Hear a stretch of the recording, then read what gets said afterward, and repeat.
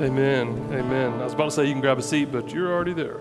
Kiddos, you guys are dismissed. Have fun. We're praying for you as you go learn about Jesus in your context.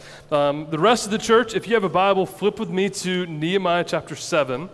If we haven't had a chance to meet yet, my name's Gabe. I'm one of the elders and the primary teaching elder here.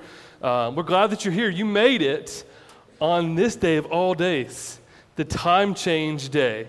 I'm just grateful. And I'm also really curious. We're now at what was 10:30. So let's see who comes in. Are y'all all right with that?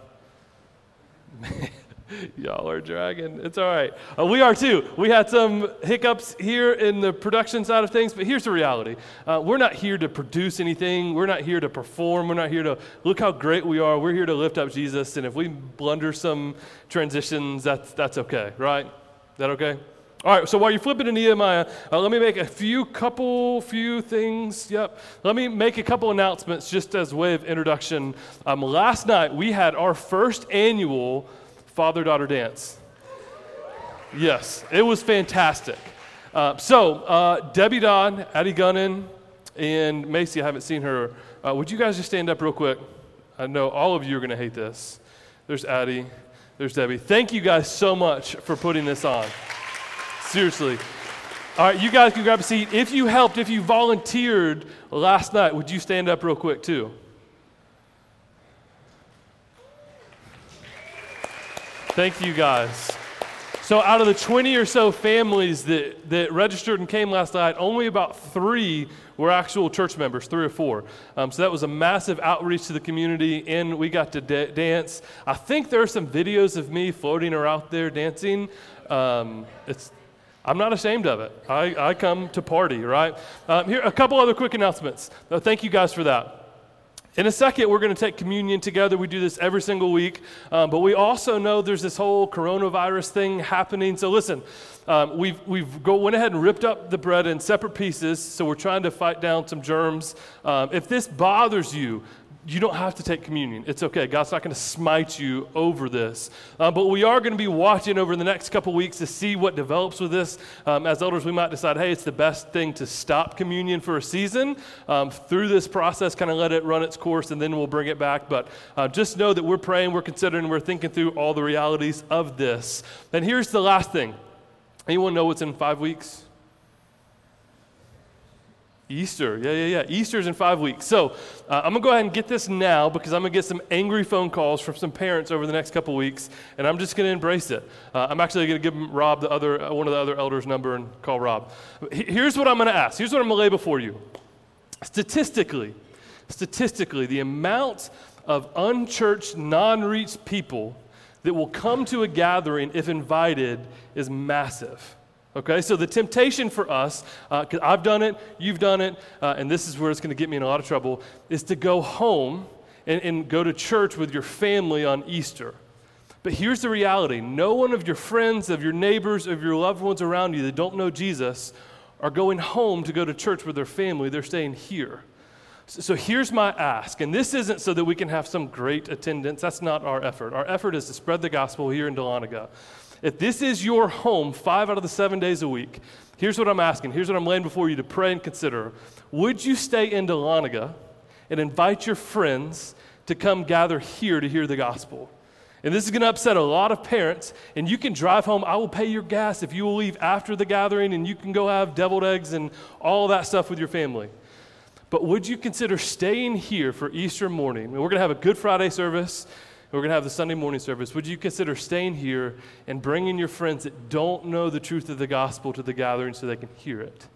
I know this is going to upset a lot of your parents. So when you say, hey, Mom, hey, Dad, I'm not coming home. So Rob's cell phone number is 678-252-1321, all right? I just totally made that up. If that's your phone number, I am a prophet. Give me some money. If that's not, you're good. All right, are we good? Any other announcements? All right, Nehemiah chapter 7. So we've been teaching our way through Ezra and Nehemiah, and here we are at Nehemiah chapter 7. So we only have a few more weeks left of these 2 books, which should be taught together. We've talked about this, should be held together as one book. They weren't separated till the Greek Old Testament came out. They should be taught, they should be orchestrated as one book. And there's this one synopsis sentence that we've been kind of running over week after week after week that really binds these two books together. And I think it'll be on the screen behind me. But here's this sentence. These two books, Ezra and Nehemiah, cover three different waves of returning exiles from 538 to 430 BC. But they tell one story, the restoration of God's covenant people according to his word, which they are now called afresh to obey. So now we've seen all three of the exiles come back. We saw the first one come back and they rebuilt the temple. We saw the next one come back with the law. Ezra led through the law. And then we just saw the walls rebuilt through Nehemiah. So we've seen the three exiles take place. So now what we're really starting to see is the full restoration of Jerusalem. The full restoration. But the word restoration is where we want to kind of camp and where the text is going to push us this morning, because restoration means returning something to a former owner. So they're restoring, God is restoring Jerusalem back to himself. Because everything went sideways in the garden, right? When sin came in, it wrecked everything. It wreaked havoc everywhere they went. And ultimately, it was their sin that led Judah and Israel to fall, led Babylon to come in and take them over, led Persia to take over Babylon, and then eventually Persia to send them back, the exiles, back to Jerusalem. It was all sin that caused this. So this restoration God is doing, he's bringing his people back to himself. He's restoring Jerusalem for his own pleasure, for his own glory. So we're seeing this restoration take over in the next couple weeks. But I just kind of want to get something in front of us as we get into this idea of restoration and bringing back to which was God's. Because this has been a really hard text for me to read this week. My wife can attest. I've just been wrestling, laboring over this. And here's why. Let me just read kind of Matthew, or Jesus' word in Matthew that will set up this text for us this morning. Go and learn what this means, that I desire mercy and not sacrifice. Go learn this. Jesus is telling his disciples, go learn what this means. I desire mercy, not sacrifice. But here's my reality, right? I value tasks over relationships. I value approval over intimacy. I value hard work over being loved. So I'm okay with sacrifice. Just tell me what I need to do. Tell me what's my responsibility. Tell me what to wear. Tell me where to be. Tell me what tools to bring. Tell me what equipment I need to have. I'm ready to work. I'm ready to work off the debt that I find myself in. I'm ready to go. As long as I think that you're pleased with me, that my efforts are going to make you okay with me, I'm okay with that relationship. But what we're going to see in Scripture this morning is that is totally opposite of what God has intended, totally opposite of what the gospel is. And so just for me, I've tried to rationalize, I've tried to justify, I've tried to spin this text to make it mean something that it doesn't. Y'all familiar with Occam's razor? That the most obvious answer typically is the right one? And there's a very obvious reading of the text this morning that we're going to see. But for me, it doesn't fall into my mindset, my framework of I can earn it. I can deserve it. I can do enough good things. I can sacrifice enough to be loved, to be respected, to be okay with God.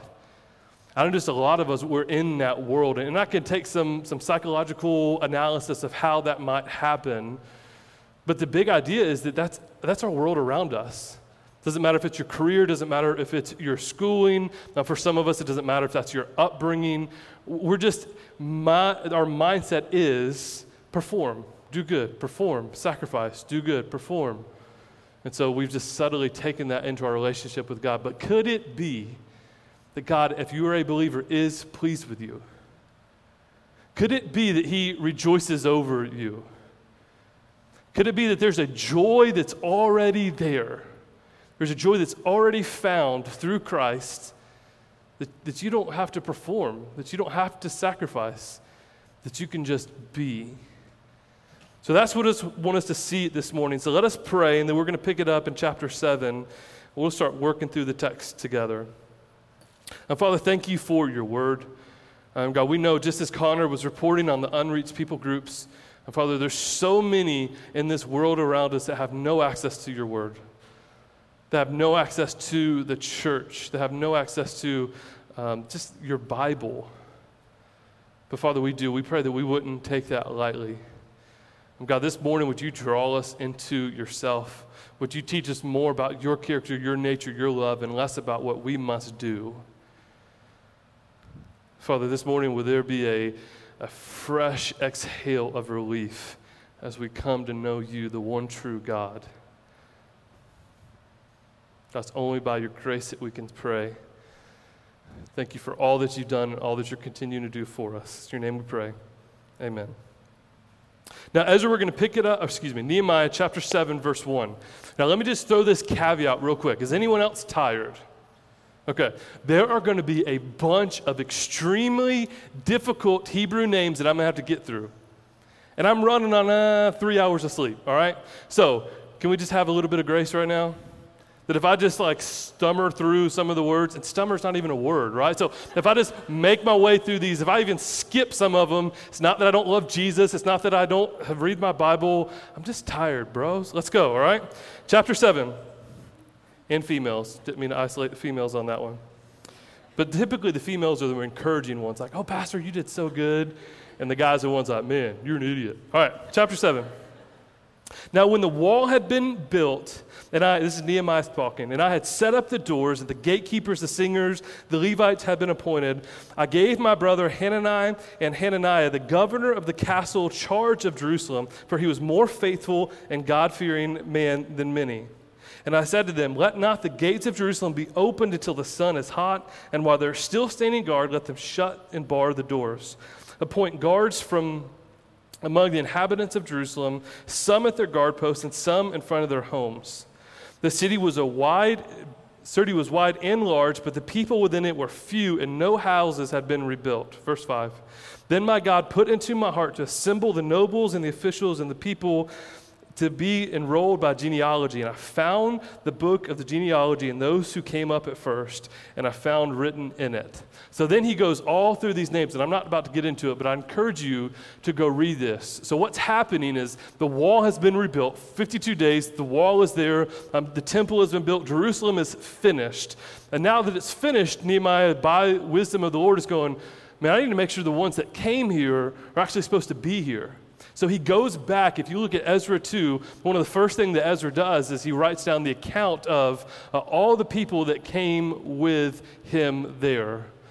And so what Nehemiah is doing is I'm going to filter through this to make sure that the people are here as I'm doing this genealogy report. The people that are here are supposed to be here, that this is the chosen people of God, that we're here all together. And there's some people on those lists that maybe weren't supposed to be there, so he has to deal with those. But it's just a fascinating process that he goes through in detail to make sure that the Jerusalem, the people of God, are there together in unity. And so skip down to verse 73 with me. Chapter 7, verse 73. So the priests, the Levites, the gatekeepers, the singers, some of the people, the temple servants, and all of Israel lived in their towns. And when the 7th month had come, the people of Israel were in their towns. Now, historically, 7 months doesn't mean much to us, but 7th month in Jewish culture was massive. There were so many celebrations, there's so many parties. It was the Feast of Trumpets, the Day of Atonement, and the Feast of Booths. So this is like the month for the Jews. This is their culture. There's all these things and nuances that we'll go into in a second that were happening. So this 7th month was massive. And this might be conjectures. I'm going to walk away from the Bible, but I'll make my point later. I think that Nehemiah was such a rush to get done with the walls in 52 days so that they could walk into the 7th month with no work. I think he was hustling, he was grinding, he was leading these people because he knew the significance, the power, the authority of what the 7th month offered to the people living in Jerusalem. So he was grinding away, trying to get to the 7th month, and he made it. So let's pick it up in 8:1. And all the people gathered as one man into the square before the water gate. And they, circle, underline, highlight, they told Ezra, the scribe, to bring the book of the law of Moses that the Lord had commanded Israel.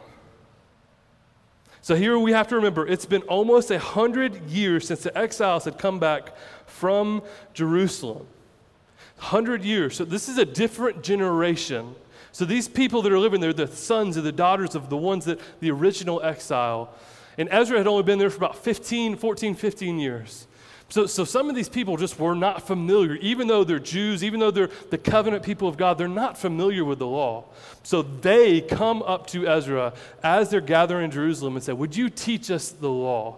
Would you read it to us? Would you help us understand that? How beautiful is that? That they want to know the law, that they want to know the Word of God.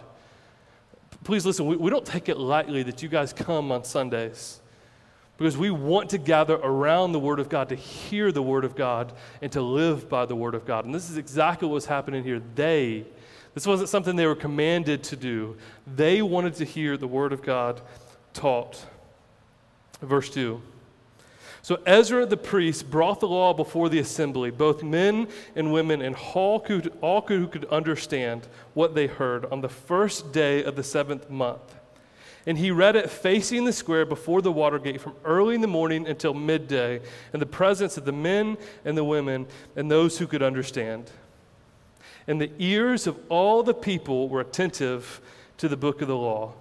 So there's a couple themes that we're going to start to see developed through these texts. The first one is understand. That the people of God really wanted to understand the Word of God. That they long to. This word is going to be used 5 or 6 times through the passage that we're going to. And so it's men, women, kids, everyone coming together to truly understand the Word of God. And it's such a beautiful thing that's happening right in their midst. But we have to ask ourselves, do we have that desire? Do we have that hunger to truly understand the Word of God that's in front of us?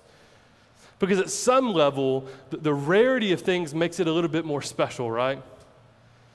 So for them, they didn't have a copy of God's Word that they could just read whenever they want to. The average Christian household has 5+ Bibles in their homes.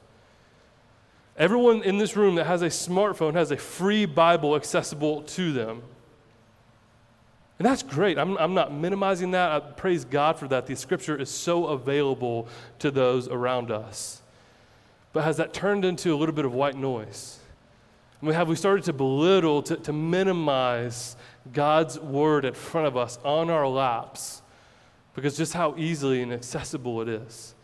But that wasn't true for the people of God here. They were excited. They were wanting to understand. They were attentive here. So let's keep reading verse 4.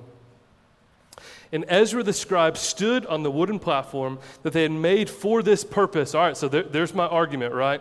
That they had made for this purpose. So in the midst of the 52 workday trying to get the wall rebuilt, Nehemiah had stuck some guys to the side, had built this massive platform and said, for this purpose, the law of God will be read from this platform. So there's my argument, right? There's my conjecture that I think that Nehemiah was trying to get it done in the 52 days so they could hit the 7th month running, and they even built a platform for Ezra to stand on and read the Word of God. And we see here 13, we'll pick it up in verse 5, but we see here 13, 7 to his left, 6 to his right, next to Ezra as he's getting ready to teach the Word. Verse 5.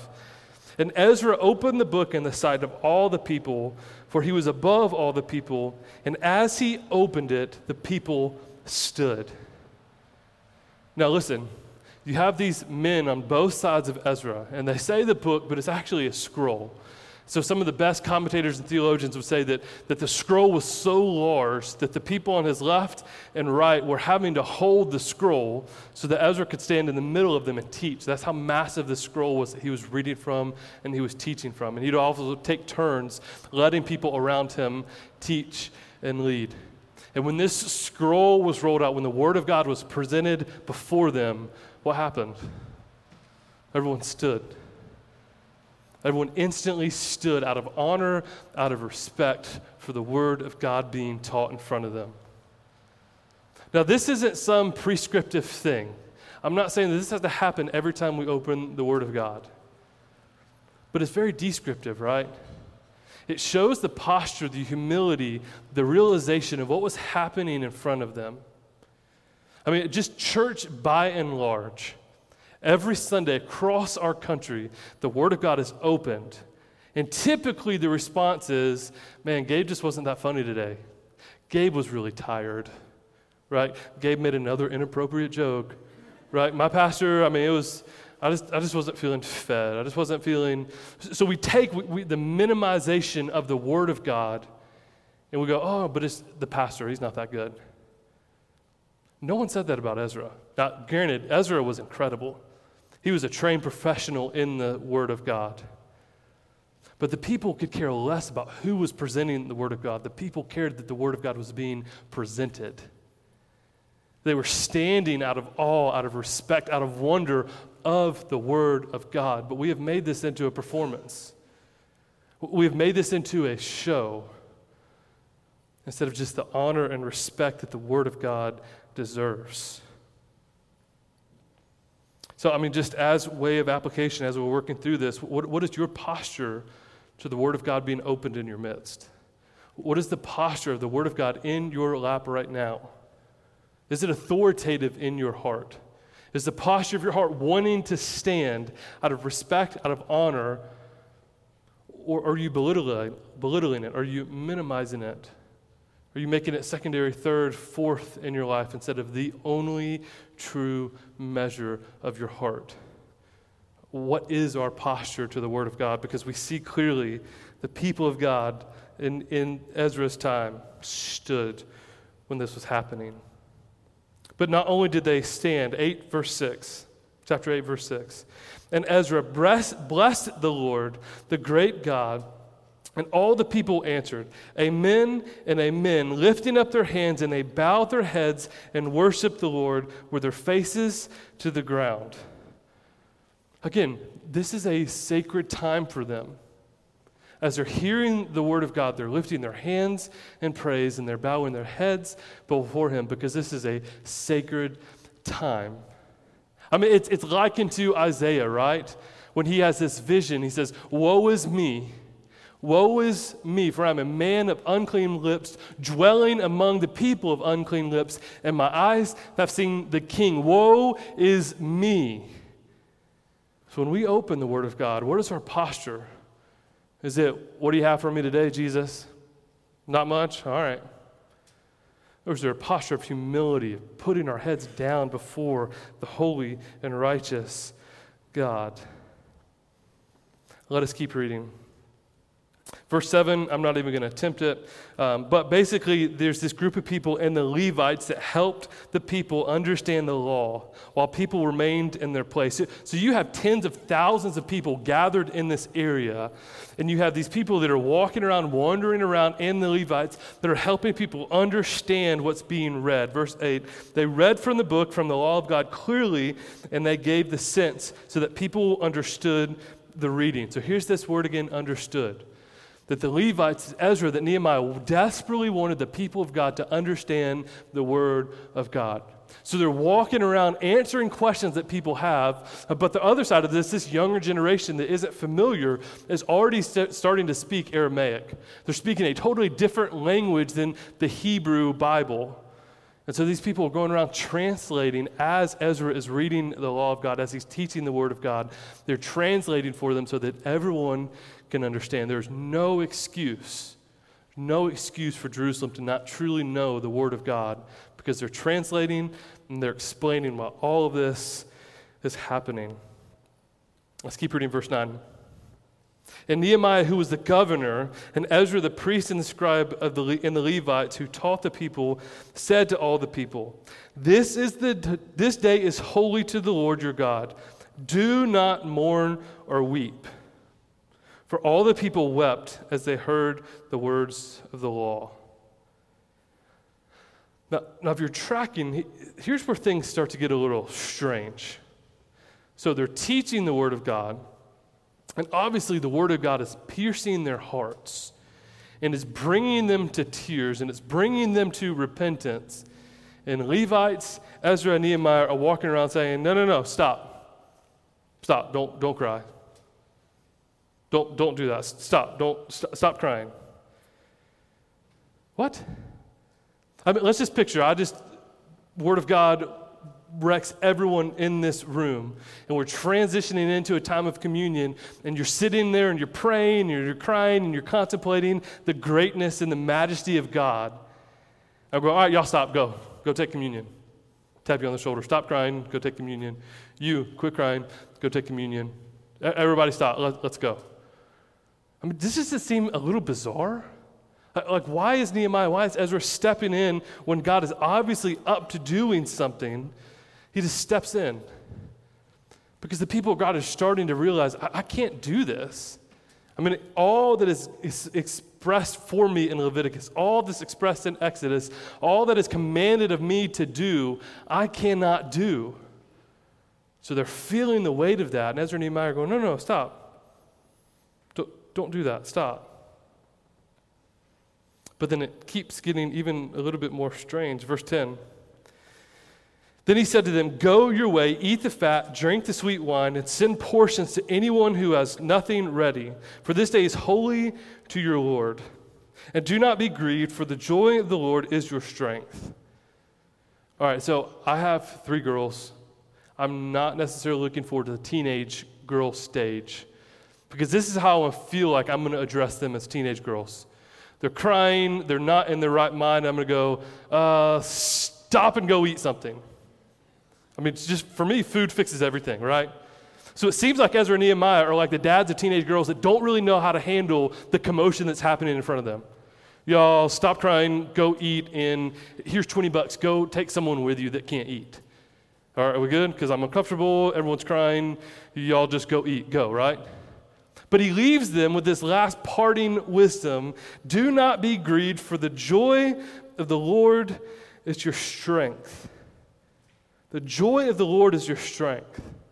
So they've been teaching the law, they've been explaining the law, quit crying, dry it up, go get some food, go celebrate, go have fun, because the joy of the Lord is your strength. Now let's see how that advice plays out. Verse 11. So the Levites calmed all the people, saying, be quiet, for this day is holy, do not be grieved. And the people went their way to eat and drink and to send portions and to make great rejoicing, because they had understood the words that were declared to them. What? It worked? So they were crying, they were mourning their sin. They didn't know what to do. Ezra and Nehemiah just said, stop it, go eat, for the joy of the Lord is your strength. And they left rejoicing. I mean, what a shift that just took place. That if we're critically reading the Word of God, we've got to notice that there's something powerful in those words. The joy of the Lord is their strength. Because, listen, I have a wife, I have me, I have 4 kids. The reality is, hey, don't feel that way. It just never really works, right? I mean, don't you just hate that piece of advice? When you're really sad, like, quit being sad.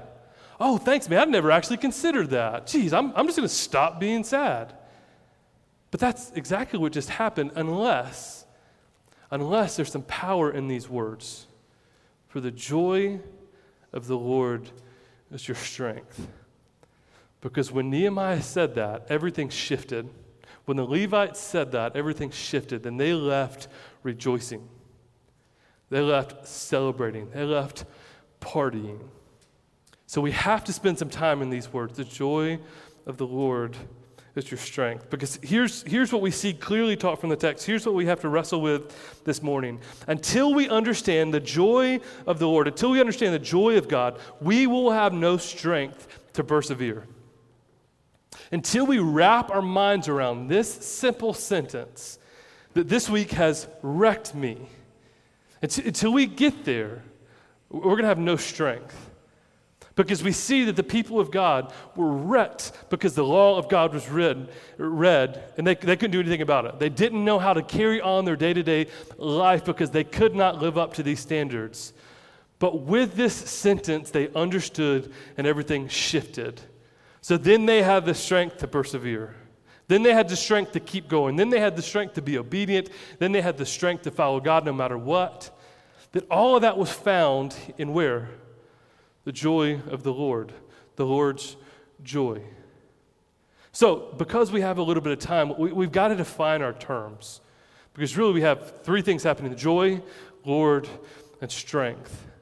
So what is it that these words actually mean? Let's start with joy here, because the joy of God, the joy of the Lord is our strength. Joy in the Hebrew is synonymous for gladness or glad-hearted. And that begins to ask the question of the morning, do we understand God as joyful and glad-hearted, or do we not? Because this is our strength. It truly matters how we view, how we see, how we recognize God. Because here's what we know that we can start to apply to God. That happiness is very circumstantial, right? I mean, happiness can change in an instant. You give me an ice cream cone, I'm fired up. I'm so happy. That ice cream falls off the cone and lands on the ground, devastated. Anyone else? Nope, just as a lone fat kid here. All right, thanks, church. Right? I mean, happiness can change so quickly, but joy doesn't. Joy perseveres. Joy lasts. Joy isn't fleeting like happiness is. Joy is eternal. Joy goes nowhere. So we understand this, first and foremost, that God is a God of joy. And we have to kind of wrestle with, why is that? Because within the Trinity, he's perfect. He's complete. He lacks nothing.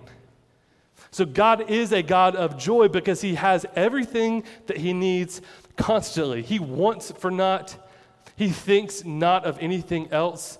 I mean, can you just imagine that there's nothing that you would ever want? There's nothing that you desire. You own it all. You have it all within yourself. How fascinating is that? And we see glimmers of this within our popular society, right? I mean, Bill Gates, one of the richest men of all time, it's not worth his time to bend over and pick up a $100 bill because he would have already made $200 by the time he did that. It's just fascinating, right? But he still desires other things. God doesn't. So his joy is complete within himself. We have to see that because most of us have grown up, we've seen this thing where the joy of those around us changes pretty rapidly based on how we address, how we do, how we perform. So if we're doing really good, people are happy and there's a joy around our home. But if we sin, if we struggle, if we fall short, that joy disappears. So we have a very skewed version at best of what true biblical God-centered joy looks like. But because of the things around us, he's always joyful and he's always glad-hearted. Now, I know I've been taught this, church. I know that this is true. But if you're going to ask me to describe God, those typically aren't going to be the first words that come out of my mouth, right? Joyful, glad-hearted, delighting in his sons, in his daughters, that the joy is complete within himself, that there's nothing I can do that's going to take his joy away, and there's nothing that I can do that's going to add joy to him. His joy is complete within himself. His glad-heartedness is complete within himself. So this joy that permeates around the Trinity is a perfect, complete joy. We have to start understanding that the way that we view God in his joy, in his glad-heartedness, is what started the shift for the people of God in Jerusalem. And if we let this grip our hearts, it's going to start the shift within us. Now, we kind of go to the second word that needs defining is the idea of strength. Strength. I mean, it doesn't mean just getting yoked, right? The idea of strength is nothing new to us, and really it's nothing new to the people of the Old Testament. They knew the story of Joshua. Be strong and courageous. Be strong and courageous. Be strong and courageous. But the word strength in Hebrew means a place of or means of safety, protection, refuge, or stronghold. Let me read that one more time. The word strength means a place of or means of safety, protection, refuge, or stronghold. I am strong. I am safe. I am protected. I have a refuge within myself. And we all feel this in our individualistic Western society. The strength is up to you. That if you want to feel protected, if you want to feel a refuge, that's up to you. If you want to feel safe, if you want to have a stronghold on life, the strength lies in you to accomplish that. That it's up to you. You have to be strong. You have to be courageous. You have to do this. Because really, strength is what separates us today. Physical strength, sure. But most of the time, it's emotional strength, It's intellectual strength. It's relational strength. What are we going to do when we're not the strongest in a certain area? We're going to go work at it because we want to feel protected. We want to feel safe. We want to have a refuge within ourselves because we are the strongest. So here's a few things that we just normally would put our strength in. Our ability to be good and moral. We're going to put our strength in our morality. Well, at least I'm not as bad as that person.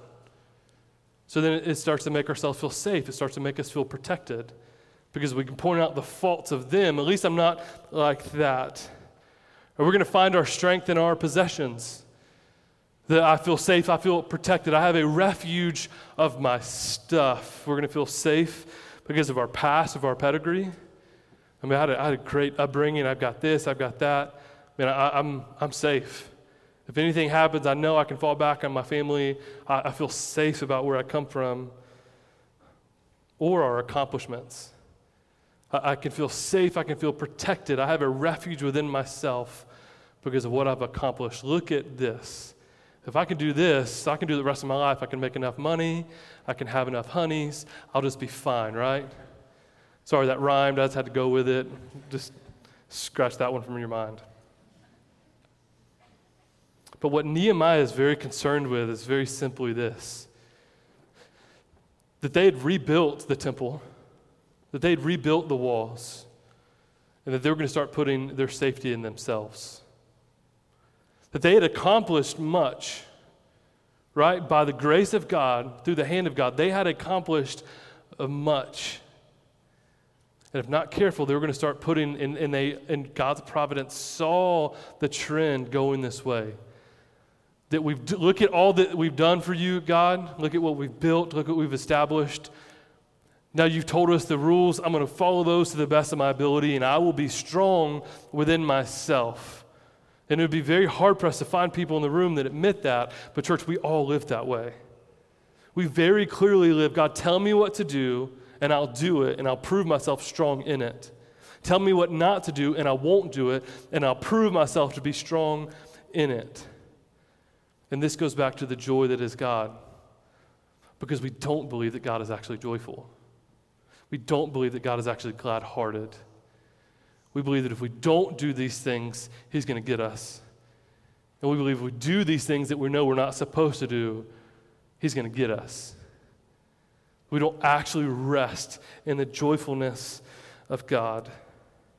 Now, context really matters here, so let me spend a few minutes just in the context to see what's happening and see the trajectory here, because we would think, right, that like God's word is taught, repentance has been had, everything's good. But what are they repenting to? This is the massive question. I can tell you you're wrong, and that's the first step of repentance, right? Stop doing this. But if I don't circle behind and say, and start doing this, then you're never going to change. Are we tracking? So if we don't have something to move our energy to move our efforts to, then we're just going to be lost, wandering around doing nothing. And so the Feast of Booths is just this perfect celebration of what's happening. So Ligonier posted a quick description of the Feast of Booths, and I think it'll be on the screen. There it is. Few of the feasts that were part of the Old Covenant worship were as joyful as the Feast of Booths. Did y'all see that word? Joyful. Also known as the Feast of Tabernacles, or by its Hebrew name, Sukkot, the celebration was the last of the fall festivals and was held at the end of the agricultural year when the grapes and olives were harvested in Israel. This was a time to thank God for all the preceding year's provision and to pray for a good rainy season which lasted from October through March. Primarily, however, Sukkot was designed to remember the wilderness journey from Egypt to Canaan when God made the people live in booths. So here's what's happening. The Feast of Booths, this time, the 7th month, was a massive celebration for two reasons. One, God, thank you for blessing us with all this in front of us. Look at this harvest. Look at the bountiful harvest that's in front of us. God, thank you for all of that. But it's also a time for them to look back and to remember that God brought them out of slavery into the wilderness, gave them the law, gave them the 10 Commandments, then brought them from that area, brought them into the promised land with Joshua, right? And that is where they're dwelling today. So it's a time for them to look back and go, we were once slaves, and now look what we have. And it's a time for them to look at the present and go, how did we get this all in front of us? God is incredible. It's a time of celebration, of joy, of partying because God was faithful to them back then and he's faithful to them now because he's a good-hearted, joyful God. And here's where we have to start wrestling. How then do we know that God is joyful and glad-hearted? You very clearly look to see how he's provided for you. You look at your present and you look at your past. Has God provided for you? Has God protected you? Has God blessed you? Has God led you to where you are? Now, it might not be where you wanted to be. Your life might look a lot different than where you are or where you had planned. But has he ever left you? Has he ever forsaken you? Has he provided for you? Has he led you to still waters? Has he blessed you more than you could ever hope, dream, or imagine? And the answer is yes, but can we clearly see it? So the 7th month, they had to slow everything down, right, so they could see it. They had to stop working. They had to get out of the fields so they could slow down and see all that God has done for them and all that God is currently doing for them. Now, many scriptures and many theologians point us to this one point. But how do we do this? What does it look like to dwell in the joy of the Lord? So if you've read anything, and I would strongly encourage you to read literally anything that John Piper has written, because he's really committed his entire life, his entire ministry to this one point. He calls it Christian hedonism. And here's what he says. This is what he's most famous for. God is most glorified in us when we are most satisfied in him. Have y'all heard that before? All right. I encourage you, go. I will help you buy a John Piper book to understand this idea more clearly. That God is most glorified in us when we are most satisfied in him. So here's what John is saying. That you don't have to have begrudging submission. That if you just rest in, if you abide in the joyful, glad-hearted God that we serve, then you're going to see who he truly is. And through that process, you're going to naturally worship him for who he truly is. So God's going to get the most glory from you, not by forcing you to worship him, but revealing himself to you, and that's going to lead you to worship. Here's the inverse of this that he says. It is a false nobility to worship God only because he deserves it. It is a false nobility to worship God only because he deserves it. It's better to worship God because he is so magnificent and worthy, and I can't help but worship.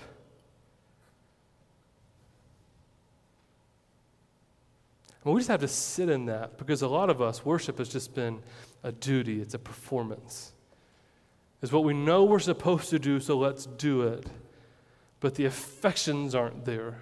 That we don't understand the true nature or character of who God is. And in light of that, we don't know how he actually views us. Charles Spurgeon just puts it this way. The Prince of Preachers, not me, him. The Lord is no longer an angry judge pursuing us with a drawn sword. I mean, let me just stop real quick. How many of us feel that so often?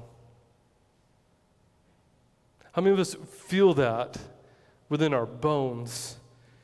That he's an angry judge pursuing us with a drawn sword. He's no longer that, but a loving Father into whose bosom we pour our sorrows and find ease for every pang of our heart. Oh, to know, beloved, that God actually loves us. Oh, to know, church, that God actually loves you. I've often told you I cannot preach upon that theme, for it is a subject to muse upon in silence, a matter to sit by the hour together and meditate upon.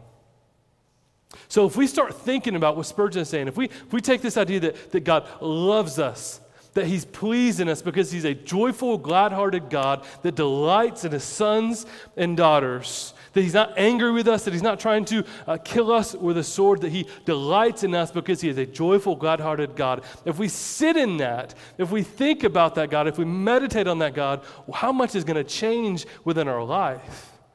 So we see this theme in the Old Testament, but even Paul to the church in Philippians 4:4-7 puts it this way: rejoice in the Lord also, always. Again, I say rejoice. So this idea of joy, rejoice in him because who he is. Rejoice, delight in God for who he is. Let your reasonableness be known to everyone. The Lord is at hand. Do not be anxious about anything, but in everything by prayer and supplication with thanksgiving, let your requests be known to God. And the peace of God, which surpasses all understanding, will guard your heart and your mind in Christ Jesus. So here again, we have this phrase that Nehemiah said it, Ezra said it, the Levites said it, now Paul's saying it. Don't be anxious. I know a lot of us in this room have some anxious tendencies. Has that ever helped? What are you freaking out about? Don't be anxious. Chillax, brother. No, but what Paul is getting at is don't be anxious because you have a Father that cares for you. So it's not just stop doing this. It's redirect your mind to the Father that loves you, that cares for you, that's rejoicing over you, that delights in you, that he's a glad-hearted Father that's going to give you what you need. He's not out to get you. He's out to love you. But we don't pray that way. We don't think that way. For most of us, I don't want to bother him with this. I don't want to, he's sitting in his easy chair. He's had a long day at work. I'm worried what happens if I walk in there and I say the wrong thing or I trip over my words. Like he's just going to get mad and kick me out.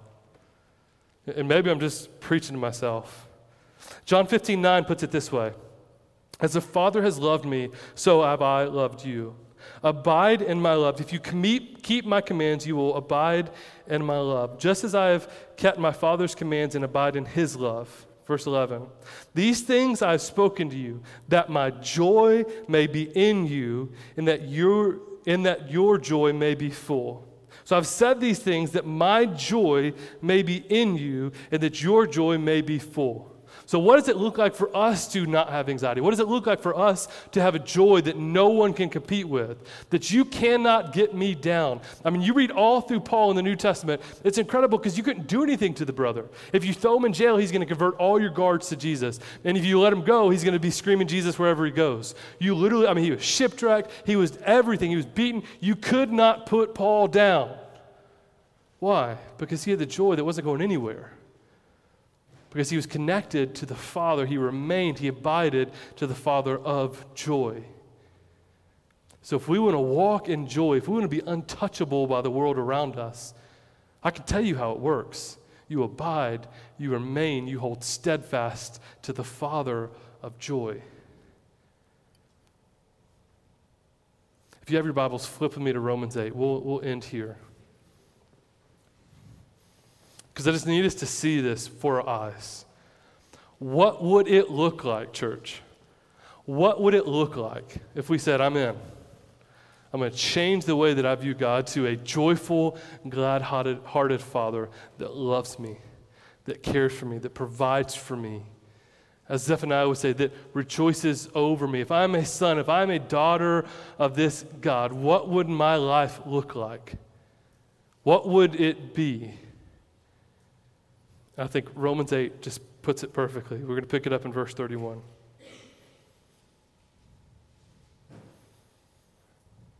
What then shall we say to these things? If God is for us, who can be against us? That's what we would say. That if my God is a joyful, glad-hearted Father that's here to protect, take care of, provide for me, out of his joy, out of his perfection, that I can't do anything to earn his love, he's freely giving this to me, what would our attitude, what would our mindset be? That if my God is for me, who can be against me? What are you going to do to me? Let's keep reading. Verse 32, he who did not spare his own son, but gave him up for all, how will he not also with him graciously give us all things? Who shall bring a charge against God's elect? It is God who justifies. Who is to condemn? Christ Jesus is the one who died, more than that, who was raised, who is at the right hand of God, who indeed is interceding for us. Verse 35, who shall separate us from the love of Christ?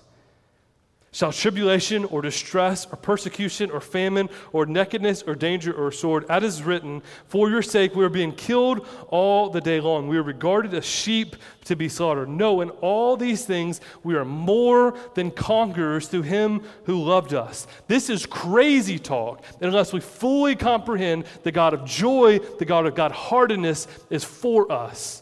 If we don't get that, then none of this makes sense. Verse 38, for I am sure that neither death, nor life, nor angels, nor rulers, nor anything present or things to come, nor powers, nor heights, nor depth, nor anything else in all of creation will be able to separate us from the love of God in Christ Jesus our Lord. That's what our lives would be marked by if we truly understand that God is a God of joy. That is where our strength would be rooted in, if we understand that the joy of the Lord is our strength. That we have a good, joyful, glad-hearted Father that delights in us, that nothing can separate us from him. That our joy isn't, we don't have to play into his joy, that the joy is complete, the joy is full. We'd have this massive confidence in our God and our Father. But do we? Do we? I mean, are we the people of God that Nehemiah said, stop crying, go rejoice, because the joy of the Lord is your strength? Or are we still sitting in that moment? Are we still looking and we still praying to God like he's disappointed in us?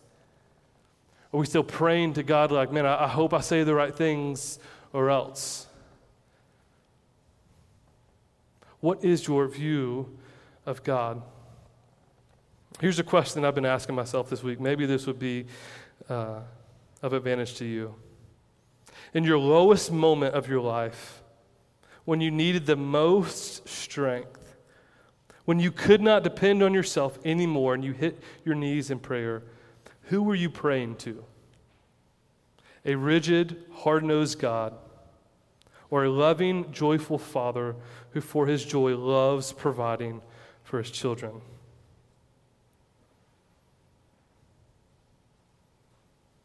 Now listen, I'm not saying, and please hear me, because we're teaching through a book. I'm not saying that repentance is not necessary. Daniel's going to cover that next week. But I'm saying if we don't understand the nature of God, we cannot repent. If we don't understand the character of God, the joy of God, the glad-heartedness of God, then we're repenting to make ourselves feel better about ourselves. We're not actually turning to God. We're turning to our own moral successes. We're turning to our own strifes of energy, not to a loving Father that cares deeply for us. So as we wrap up, as we're going to go into a time of communion, here's the thought. Let's put ourselves in the mindset of the Festival of Booths. As we wrestle with, as we try to understand the God of joy, the God of glad-heartedness, here's my two questions. Just like they were celebrating the crops, how God has blessed them in front of them today, how has God blessed you today? What has God done for you today in this season of harvest? How has he provided for you? How has he cared for you? How has he nurtured you?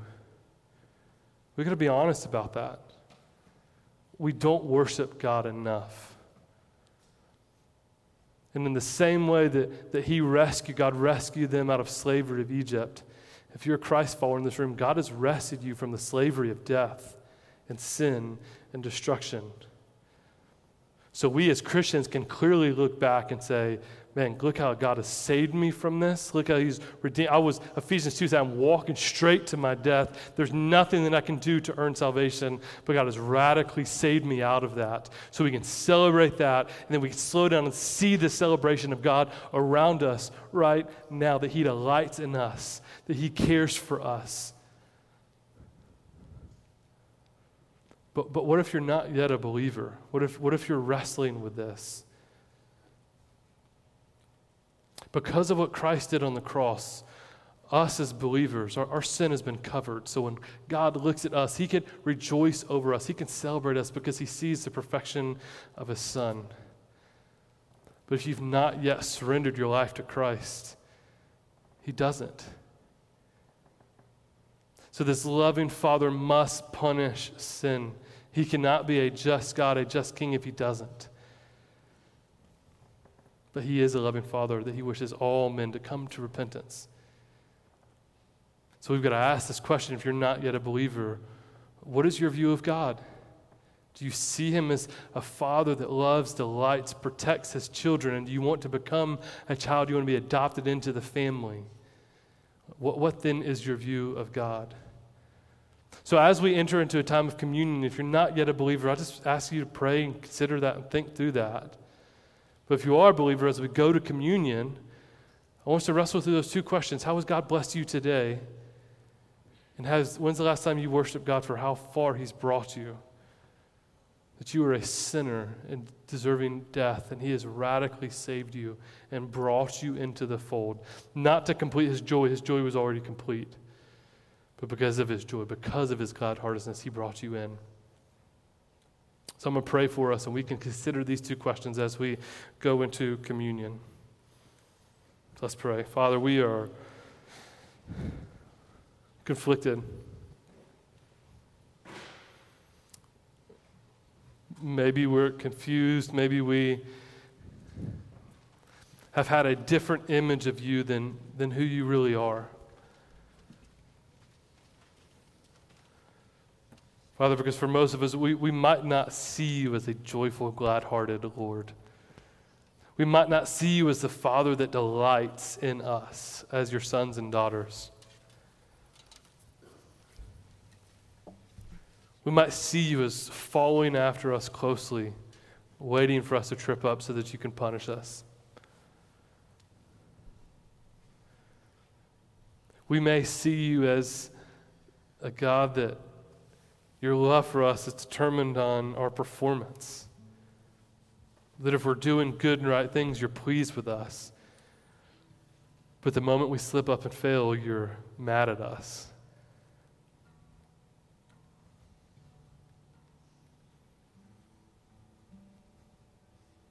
Father, we see you as a glad-hearted, joyful Father that loves to give good gifts to his children, that delights in, that loves,